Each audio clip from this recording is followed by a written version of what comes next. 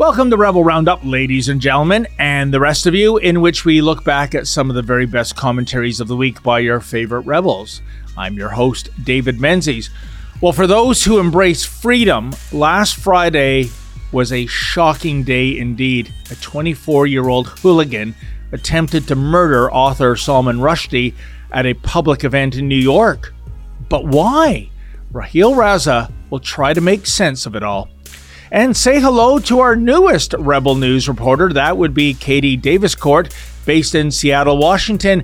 And what a story she has to tell. You see, Katie first got involved in journalism when City Council and the mainstream media in Seattle decided to basically completely ignore the violent antics of Antifa and Black Lives Matter as they laid siege to her city. Katie shall explain all. And letters, we get your letters. We get your letters every minute of every day, and I'll share some of your letters about my monologue last week regarding how the World Economic Forum wants us to surrender our cars in the name of climate change or something. Sorry, Klaus Schwab, it just ain't gonna happen. But hey, Mr. Schwab, nothing's stopping you from giving up your chauffeur-driven limo or trading in your filet mignon for a cricket sandwich.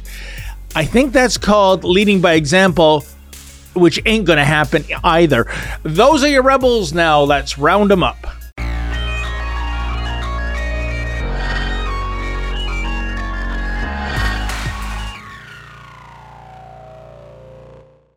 Those who hadn't heard the name Salman Rushdie before have heard it now, as it's all over the news. Millions of people across the globe know that British Indian author Salman Rushdie was brutally attacked in New York on Friday, the 12th of August. Rushdie was scheduled to give a lecture at Education Center Chautauqua Institution in southwestern New York when a man ran up to the stage and attacked him with a knife in the neck and abdomen. Police detained the assailant, named Hadi Matar, 24, from Fairview, New Jersey. So who is Salman Rushdie? He is a literary giant. His famous words resonate with us today. He said, "What is freedom of expression? Without the freedom to offend, it ceases to exist." We are grateful that Rushdie is recovering, but how long before some other mad jihadi attacks him? We at Rebel News condemn the attack on Salman Rushdie and wish him a speedy recovery, while showing our solidarity by starting a petition to support freedom of expression. Please do sign the petition. In 2007, Rushdie was knighted by Queen Elizabeth II for his service to literature, making him Sir Ahmad Salman Rushdie. He has won 5 Booker Prizes. Rushdie pushed the margins of culture by addressing issues in his writings which were considered taboo. He uses a wry sense of humor, magical realism, and his own Indian culture to explore ideas from identity, history, and politics to religious themes. He is a former president of the literary and human rights organization PEN America. He is a vocal and active defender of freedoms. In an interview with Deutsche Welle, he said, "We must defend our valuable and hard-won freedom. We have to fight for it if need be." In 1988, Rushdie published his now infamous novel, The Satanic Verses. All hell broke loose in the Muslim world when the late Iranian leader Ayatollah Khomeini accused the author of blasphemy and in 1989 issued a fatwa, a religious edict, against him, putting a bounty on his head, which according to some reports amounts to $3.3 million today. All over the Muslim world, especially in places like Pakistan, there were explosive rallies and calls to kill Rushdie. Ironically, if you asked the protesters whether they had read Satanic Verses, you would find that most had not. It was a mob action, but violent and angry. In 1991, 2 translators of the book were stabbed, one fatally. You may ask, why did this happen? Khomeini wanted to attract political attention, and Rushdie became a convenient scapegoat. This was a time when we Muslim reformers saw the clear distinction between Islam and Islamism, which is political Islam, because Khomeini was using this as a purely political move. However, it picked up traction, and soon Rushdie had to go into hiding while Scotland Yard provided security for him. In 2008, he moved to the United States. From a literary point of view, Rushdie had opened a Pandora's box by writing in satanic verses a scenario that was considered blasphemous. In 1998, Iranian President Mohammad Khatami rescinded the fatwa, but the harm had been done. We will kill you. We obey the Imam Khomeini the Great. Allah! He could not put the genie back in the bottle. For those who care about freedom, August 12th was a dark day. That's when British Indian author Salman Rushdie was brutally knifed in New York. Rushdie was scheduled to give a lecture at the Education Center at the Chautauqua Institution when a crazed man ran up to the stage and attacked Rushdie with a knife, stabbing him in the neck and abdomen. Hadi Matar of Fairview, New Jersey, was arrested and charged with attempted murder. It was a shocking display of violence, and in truth, one of the most disturbing elements of this attack is Matar's age. He's only 24, meaning that he wasn't even alive when the controversy erupted over the publication of the satanic verses in the first place. And yet somehow this would-be assassin was motivated to take someone's life for the alleged crime of writing a book that some in the Muslim world consider to be offensive to Islam. How sad, how infuriating, how disturbing is that? And joining me now for more on this shocking incident is Raheel Raza. Raheel, thank you so much for coming on Rebel Roundup. And I got to tell you, do you share my surprise that the fact that the age of this would-be assassin, only 24, not even alive when Khomeini issued that fatwa back in 1989, and yet somehow this person has been, I guess, indoctrinated to go out and try to carry out first-degree murder.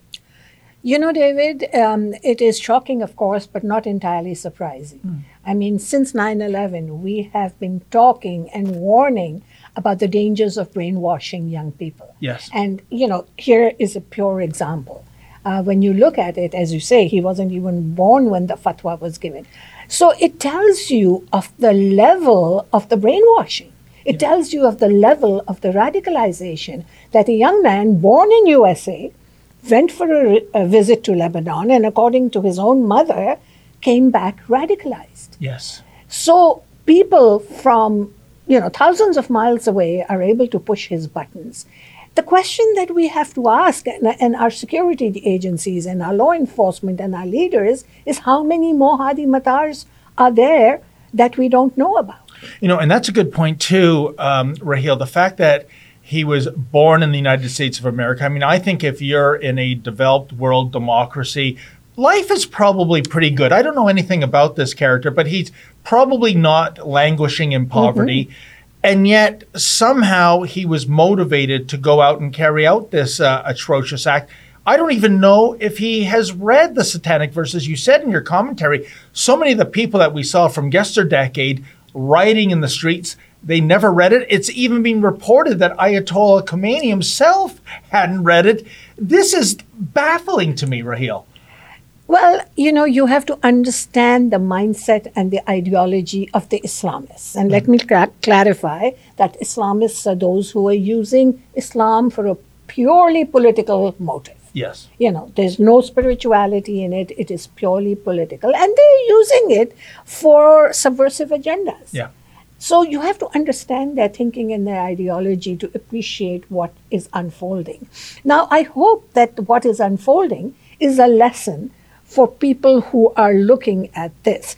You know, and every time I've spoken out in the last 20 years, I've been called a fearmonger. But invariably, some of the things that we Muslim reformers have talked about have come true, because we have been warning of the signs and connecting the dots. So I would be called a fearmonger again, but if I tell you that I believe that at least 40% of the Muslim communities are Islamized, you know, they have leanings towards Islamist ideology. Now, this doesn't mean that they're going to go out and be violent, because it's a mindset. It's a way of thinking. And when young people are brainwashed into believing that they're doing this for God, and that they're doing this, they are going to find a place in heaven, and that they can give their own lives and they will, you know, become angels and have perhaps wishful thinking, 72 virgins at their beck and call. It's all a bunch of garbage, but they believe it. It's staggering. And, you know, one of the aspects we have to look at, Raheel, is the reaction around the world. And I thought one of the most disturbing reactions was in Pakistan. There is a journalist, Ali Waqar. He broadcasts for Pakistan's English language Dawn News Network. And he stated that Matar is, quote, a young freedom fighter for Ummah's dignity, end quote. I mean, this to me is almost as shocking as the knife attack. I saw that. As you know, I am from Pakistan. Yes. I follow the news there. It was very disturbing, very concerning. I saw the celebration, the jubilation. And I waited for at least one organization, even in North America, one Muslim organization, to show compassion, regardless of the religious affiliation, just to show compassion for a 75-year-old man who nearly died. Yes. That's all I'm asking for. And a week later, have we seen any? No. What is behind that, Raheel? Oh, they won't, because this, I mean, look at the date. 1988 was when Satanic Verses was published. 1989, the fatwa against Salman Rushdie was given by Khomeini. Maybe it will help you to understand that in traditional Islam, there is no formalized clergy. The concept of formalized clergy does not exist either in our holy book, the Quran, or through the teachings of the Prophet Muhammad. But if you look around you, especially in the Shia faith, now Hadi Matar was following the Shia faith. And in the Shia faith, of which Khomeini is also a part, they have the Ayatollahs who behave like they are divinely appointed. And these people, the masses, have been brainwashed to believe that whatever the mullah, whatever the Ayatollah, whatever the clergy says is a divine message and set in stone. And if they don't do it, they'll burn in hell. You know, it's staggering, Raheel. And I mean, I'm wondering if the lack of condemnation is due to the fear factor. They don't want repercussions. I mean, back when the Danish cartoons were published, I think around 2006, if memory serves me, you remember that, the world's media, with the exception of a few media outlets, Ezra's Western Standard, didn't dare publish that offensive cartoon. Even on CNN, they would blue dot it like it was pornography or something like that. And I think it was Mark Stein. He said something very profound. We blew it. It should have been every single media outlet, from the local town grocery flyer to the New York Times, should have reprinted those cartoons, because for the amount of dynamite the jihadis would have to buy, it would bankrupt them, right? But the point is, we should have taken a principled and strong stance. And I think basically out of fear itself, you had the biggest media organizations on the planet sitting this one out. And I think it was shameful. It's more than that. It's political correctness. This is not the first time that they washed the hands of anything where they might be targeting the Muslim communities. The Muslims, of course, will never condemn this attack, because for them, he is the enemy and they want him dead. So that's simple and straightforward. And you can, whether or not they're jihadis, whether they're moderate Muslims, except for the Muslim reform movement, of which I am a part, no one has made a peep.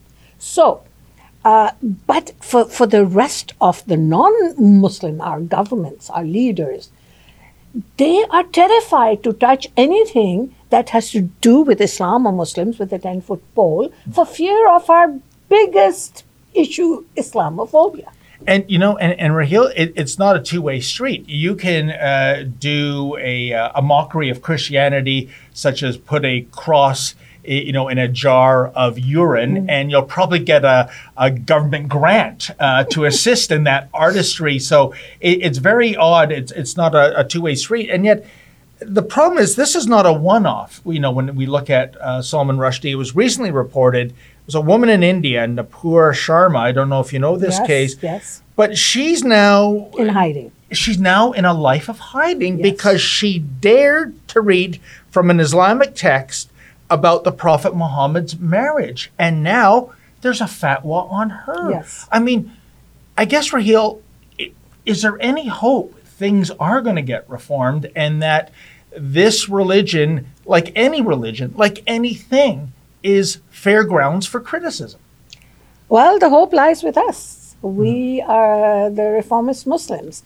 The hope lies with that. One thing I will say that, within the liberal Muslim community, if you want to call it that, and the intellectuals, there has been a lot of outreach from UK to Europe to North America, much more than I thought. So almost everybody came together and said, we have to say something. This is why I started that petition on Rebel News, because I want people to sign it, that we are protecting our basic freedom of expression, that, we are protecting freedom of speech, without which we don't exist. 100%, Raheel. And by the way, where can our viewers go to sign that petition if they haven't already? I believe the URL is www.istandwithrushdie.com. Fantastic. Well, you know what, folks, it is well worth putting your signature on there if you care about freedom. And Raheel, let's hope Salman Rushdie does make a full recovery. At the end of the day, I think the ultimate dark perversity of this is that so many in the Islamic community say Islam is the religion of peace. But if you don't agree with that, or if you offend our sensibilities, we're going to issue a fatwa, meaning we're going to kill you. And I'm not saying that, is right across the board with all Muslims. I'm just talking about those who subscribe to political Islamist beliefs. And again, I guess last word goes to you, Raheel. Do you see this getting worse in the years ahead or better, especially since I think there's been a false belief that in the last 2 and a bit years with COVID, it's almost as though many people think that radical Islam has taken a holiday. I don't think it has. I don't think it has either. However, I'm an optimist, and there's always hope. When people say Islam is the religion of peace, I always respond by saying it is a religion of peace as long as that peace is being practiced on a daily basis. As much as Muslims can practice peace, it's only then that it becomes a religion of peace. Other than that, there are many more voices. There are many more people speaking out. There is, Islam is a young religion. Not that it is a justification, but it is younger than the other two. It's still going through its regurgitations. If this issue of not having debate and discussion can be brought back, one of the most important things in the development of early Islam was the concept of ijtihad, which is debate and discussion. But that has been shut down. These days, there is no debate and discussion. They'd rather kill than debate or discuss. If we can bring back the whole idea of debate and discussion, because what Salman Rushdie had mentioned in Satanic Verses, the so-called blasphemous part, is an idea that has floated around in the Muslim world. And there have been great thinkers and intellectuals and activists and, but they're scared. Yeah. See? Well, I'll tell you, Raheel, I want to thank you for you being so outspoken over the years and for your bravery, because it does take a degree of bravery. Thank you for coming on the show. My pleasure. You have a great weekend. And folks, if you can, please go to Raheel's petition. Put your name to it if you care about freedom. It's a very worthy cause worth protecting. That is for sure. More of Rebel Roundup coming up right after this. Thank you.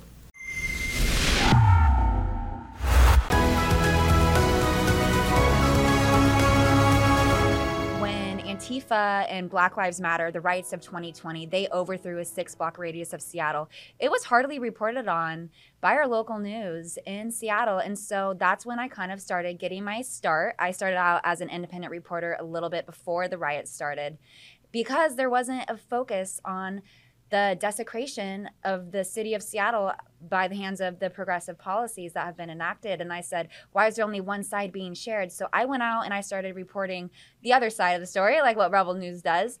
And it is not being shared. So I'm excited to continue my work there. Well, the fact that you had that contrarianism, that you were not afraid to tell the story that the mainstream weren't, is impressive. That's the essential character element to be a rebel. Are you willing to stand apart from the crowd? But physically, to film Antifa, I mean, they are by definition violent.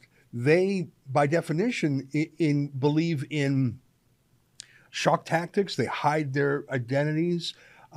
They have this style, the black bloc, where they're indistinguishable. Yes. They all dress in black from head to toe.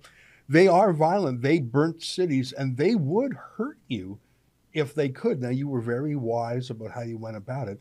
But in my mind, it takes a little bit of courage to stand down what is really the brown shirts of our age.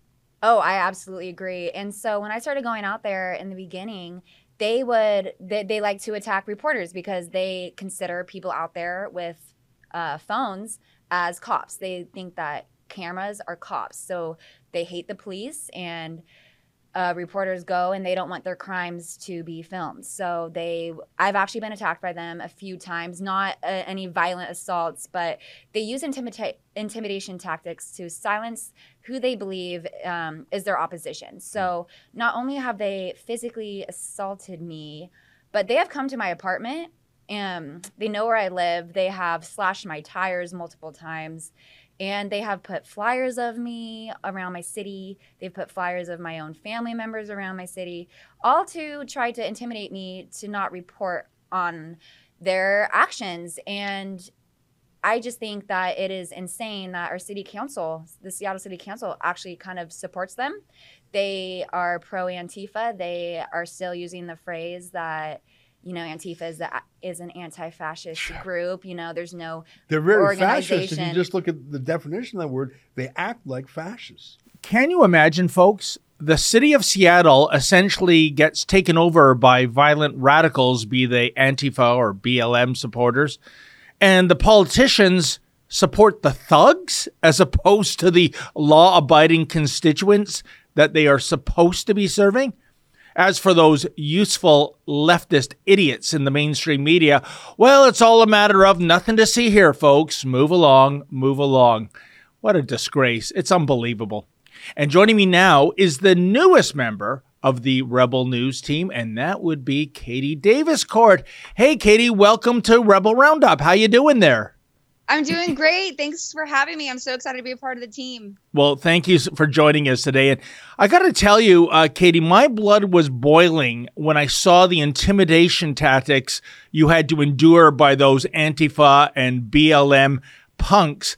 But I guess I always look for the silver lining in things, Katie. And the good news is once you saw what happened to your city, once you saw city councilors supporting these thugs, once you saw the mainstream media downplaying what was happening, you decided basically to become a citizen journalist, and here you are now on the Rebel News team. Is that correct, my friend? Yeah, that's exactly correct. So Antifa, I actually got my start a little bit before the George Floyd riots of 2020, and Antifa started seizing cities and really partnered with Black Lives Matter and burned down Seattle for nearly 9 months. And the reason why I got started was because Seattle was really the center of the defund the police movement. And I noticed that we started electing Marxists and socialists to our city council. And the first thing that they started to do was introduce defunding of the police. And because I'm educated, I know that that's a Marxist tactic. And I went, why is no one speaking out on this? This is the United States of America. We don't welcome these type of policies in our country. And so Seattle was really ground zero for that. And that's when I noticed no local media was really reporting on it. And so I went out, I started reporting on it. And then that's when really Antifa started building up their own presence here in the Pacific Northwest, Seattle and Portland, really the epicenter of Antifa. And I was so shocked that our local news wasn't reporting on these issues. And our own city council members, they make Antifa emboldened with their support. I mean, one of our council members dresses up their own baby in an Antifa onesie. Oh, and you my have God. to think, yeah, it is just shocking. And so during George Floyd, like what you mentioned, was the real insurrection happened in Seattle. It wasn't the January 6th Capitol riot in Washington, D.C. It was when Antifa with Black Lives Matter overthrew a huge 6-block radius of Seattle in the heart of downtown and created the Capitol Hill Autonomous Zone, which our own city leaders helped them create and actually encourage. And they overthrew a police precinct. And that is really where Seattle is. It hasn't recovered since. We have a new mayor. He's trying, but we're still really a city in despair. You know, and you're so right, Katie.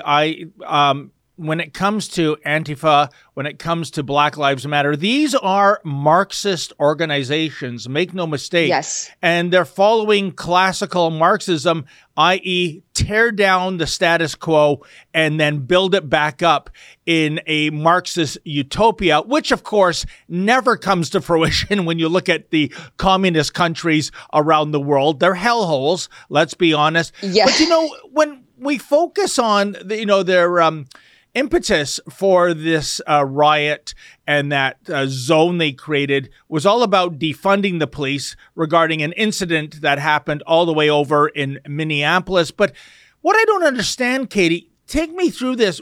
Say we defund the police, we get rid of the police forces in America. When a bad guy does something really egregious to a victim, who do you call? I mean, have they even thought this through? Yeah, they want to move to community-led policing, and it doesn't work. They tried it in Chaz. They had their own armed guards, and it ended in death. It ended in rapes. It ended in property destruction and stolen property. It doesn't work. They want to send social workers out in place of police. But why this also would never work is the Seattle is so corrupt that we have prosecutors that don't prosecute, which has created, or essentially Seattle has become a lawless den of criminal lawlessness because our justice system is a revolving door for criminals. They get away with committing as many crimes as they want. They go through the courts and they immediately get released because we don't hold our own criminals accountable, which is actually by design with these progressive policies. And, you know, Katie, tell our audience a bit about Seattle. I mean, I have to be honest, I was only in Seattle once. It was 1986. That was a different world back then. It seemed way more normal. The whole world was more normal back then. I found it to be a charming, very, picturesque city. But what I'm trying to get at is you've mentioned you've got these ultra leftists, even Marxists on city council. When it comes to Seattle citizens, I mean, can you paint them with that kind of brush? Is there this support for this kind of anarchy? And also, how do these anarchists get elected in the first place? Right. You have to wonder. So you said you were here in the 1980s. Now, Washington State implemented mail-in voting in the 1980s, late 1980s. And we used to actually be run by Republicans, conservatives. Once we implemented this mail-in voting policies, we haven't elected a conservative to city council since mail-in voting happened. So you have to wonder what exactly is behind that. Obviously, that is a very deep investigation to get into, and I'm still working on it. But once you speak out on it, everyone gets removed from their social media platforms. So they try to limit your speech. But I would say that the majority of Seattle are these far left progressives. And it's so interesting because we had the riots that lasted for 9 months. Their own buildings were burned down, yet they are still electing these leaders into office because this is the capital of virtue signaling. They are ran by their crazy, wacky thoughts that everyone, if they vote differently for change, then they are racist, or they are really playing into the narrative that all Republicans are bad and they will continue voting alongside these corrupt politicians, all because Trump was elected as the president of the United States in 2016. So we will see what happens. But if they don't continue to wake up, then our city will not improve.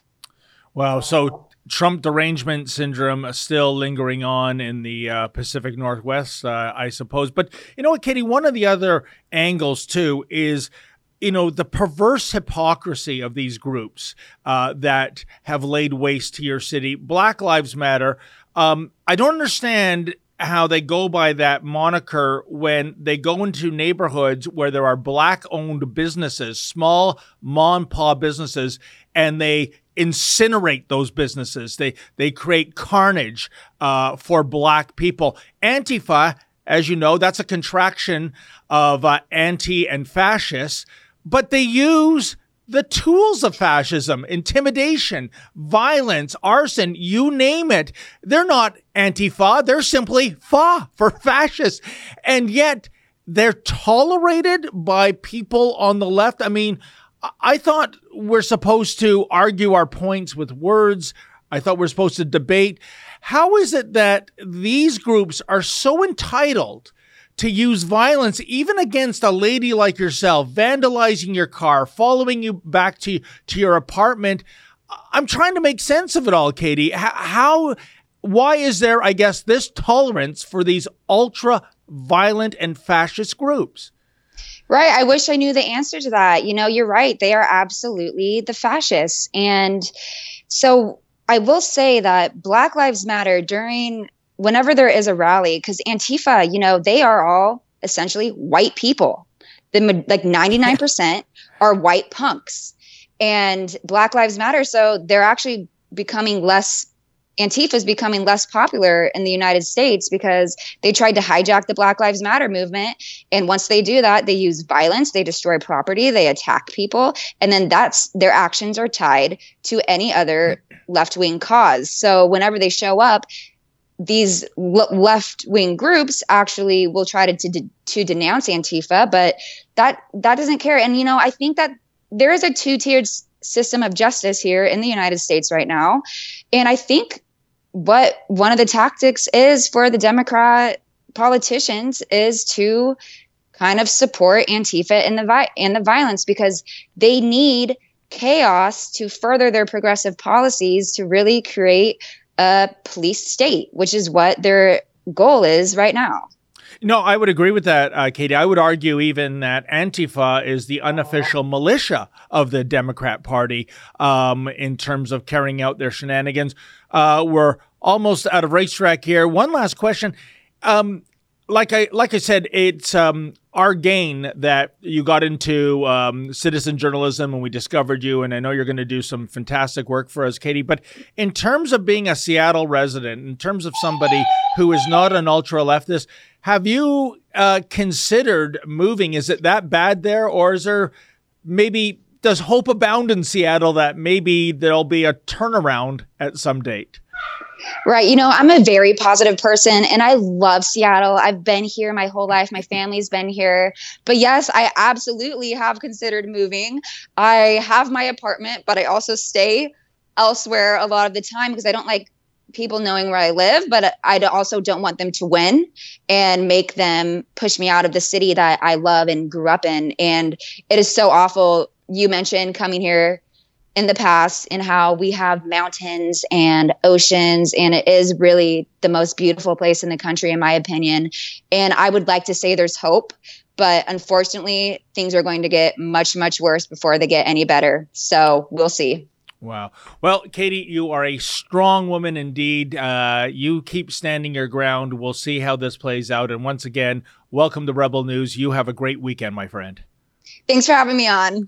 You got it. It was a pleasure. And that was Katie Davis-Gord from Seattle, Washington. Keep it here, folks. More of Rebel Roundup to come right after this. And here's the thing when it comes to the war on the car, now being headed up by the WEF and their various useful idiots in government and the mainstream media. This is a battle they will not win. This is a battle they cannot win. For millions of people, including yours truly, a car is not a mere conveyance akin to, say, a refrigerator or a dishwasher. No, a car is a freedom machine. Depending on the season, you enter the heated or air-conditioned cabin, you hit the accelerator, and you go straight to your destination while listening to your favorite tunes or talk radio. What's not to love? As for public transit, well, Elon Musk said it best 5 years ago, I think, quote, "There is this premise that good things must be somehow painful.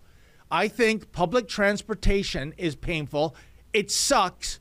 Why do you want to get on something with a lot of other people that doesn't leave where you want it to leave, doesn't start where you want it to start, doesn't end where you want it to end, and it doesn't go all the time? It's a pain in the ass," end quote. And here's another thing that the WEFers and their useful idiots fail to recognize. We live in a car culture. Be it art, movies, magazines, books, music, our love for the internal combustion engine abounds. Put another way, nobody, not even the globalists, write songs about solar panels and wind turbines. But when it comes to cars, well, let's sample a smattering of audio content from yesterdecade.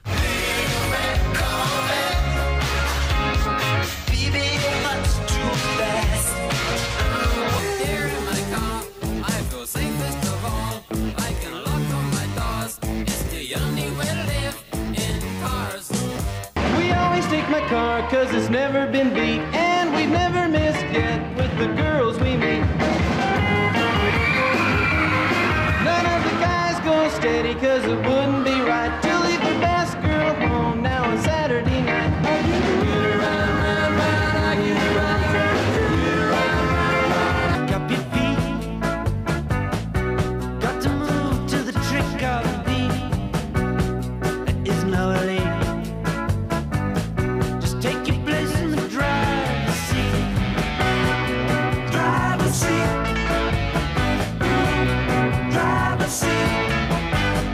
Wow, what gold. Indeed, is there a greater pop culture manifestation of the American dream than the combination of cars plus rock and roll music? And yet, across the pond, we have Klaus Schwab wanting to remove you from the driver's seat and put you where? In the back of some smelly bus? No thanks. Similarly, cars are a staple when it comes to TV shows and movies.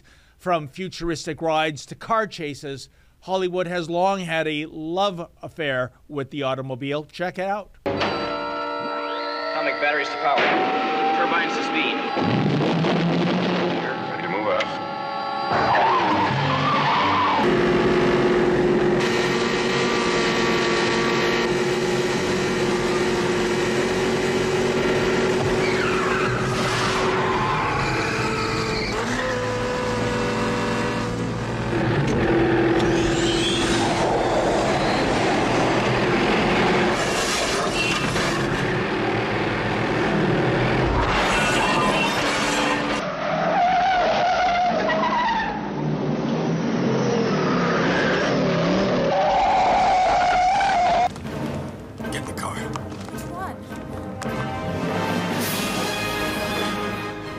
You know, I don't think there's any drama to be had if the Cape Crusader had to get around Gotham City by taking public transit. In any event, coming after my beloved little Menzoid mobile is the final straw. And I'm so sorry, but it's simply not going to happen, Mr. Schwab and Mr. Tory and Mr. Trudeau. Indeed, to paraphrase that famous quote from the late, great Charlton Heston, you can have my steering wheel when you pry it from my cold, dead hands. Well, lots of response regarding my monologue from last week pertaining to the latest way the World Economic Forum plans to make our lives miserable. Yes, they want to take away our cars in the name of appeasing Mother Nature. Or is it Greta Thunberg? Jeez, give me a break already. Roboprops writes, personal cars are the ultimate sign of freedom. They hate individual freedoms. Commie bastards that they are. Oh, so true, Rob Props. This is not about environmentalism, but rather pursuing a Marxist agenda. And by the way, what is the greatest threat to the planet these days? Is it climate change or is it COVID-19? And if it is indeed the latter, isn't the car the most hygienic way to get around when it comes to, social distancing, as opposed to, say, squeezing oneself into a jam-packed bus? Gee, whatever happened to follow the science? Friend of the King writes, WEF, yeah, okay, sure. I will share my car when you start to share your limos and jets, you hypocrites. Indeed, heck, I'll simply settle just for the chauffeur-driven limo in a trade. Alas, as much as I would love to globetrot around the world like a typical WEFer, my beloved Prime Minister won't let me leave my own country. Northern Paladin writes, how about getting on China for creating 40% of the world's emissions? Oh, that's right. The WEF is on China's payroll. Well, it sure seems that way. And one thing is for sure, we all know how committed China is to the so-called green agenda these days, given the number of new coal plants this country continues to build on an annual basis. Meanwhile, China is increasingly controlling the world's supply of those precious metals so needed for EV batteries. Does anyone else find this disturbing? Boxlore writes, I will resist the WEF at all costs until my death. I'm with you, Boxlore, as the saying goes, death before dishonor. Truthfinder55 Maine writes, the WEF backwards is few. Is that not what they want? Fewer people, fewer cars, fewer energy, which leaves it for the few. These people must be stopped. Well, holy Riddler, great observation, Truthfinder. But they only want the great unwashed masses to downsize, judging by their rides and their planes and their hotel suites. The WEFers are all about conspicuous consumption, but that's okay. They're special people, after all. And Breaky Joe writes, well, as someone that doesn't even have a license, it's time I got me 3 vehicles. Eat it, close. Wow, talk about the Barbara Streisand effect. Welcome to Club Car, Breaky Joe. You're gonna love it. And try to get a car with a manual transmission while you still can. Happy trails to you, my friend. Well, that wraps up another edition of Rebel Roundup. Thanks so much for joining us. See you next week. And hey, folks, never forget, without risk, there can be no glory. Good night.